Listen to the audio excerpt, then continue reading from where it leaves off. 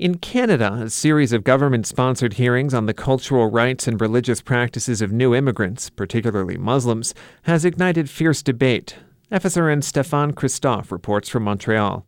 In Canada, a state commission on reasonable accommodation regarding the rights of minorities and new immigrants in Quebec has created a storm of controversy. Hearings began last week and will end in late November 2007. After touring the province, the commission is scheduled to release a report on their findings in 2008. Islam has been at the center of the political storm, as the rights of Muslim women are being fiercely debated throughout Quebec by non-Muslims in the context of a series of state-sponsored hearings. Reasonable accommodation towards new immigrants has emerged as a buzz phrase in Canadian politics surrounding this Quebec debate. Nazila Batash of No One Is Illegal, Montreal. The way it's being surrounded by this corporate media attention that continues to tirelessly mix issues and frame this whole situation as a situation where the Quebecois nation would be under threat or under attack by these barbaric, backward, hordes of immigrants that are coming and imposing their cultures on people.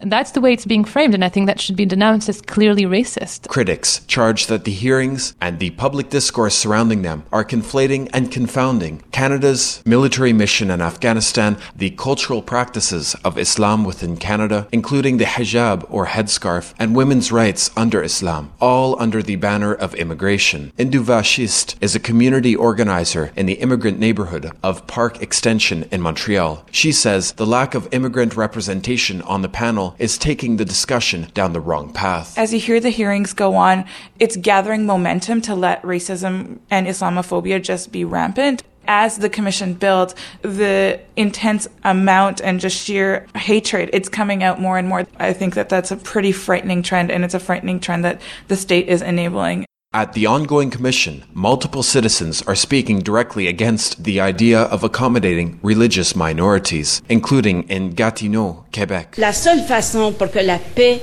l'harmonie reviennent au Québec. The only way to return peace and harmony in Quebec is to ban religious accommodations, she says.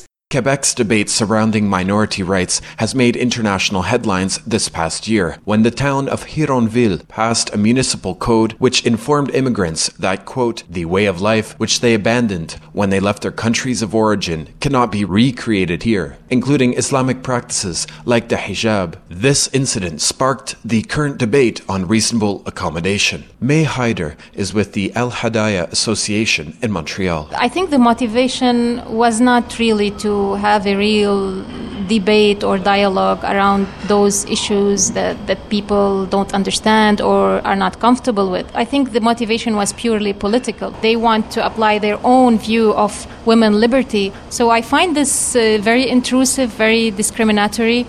I mean, how do you want to liberate a woman by imposing on her a certain way of life that she herself doesn't agree on? So I don't see this as a liberation. I see it as oppression, actually.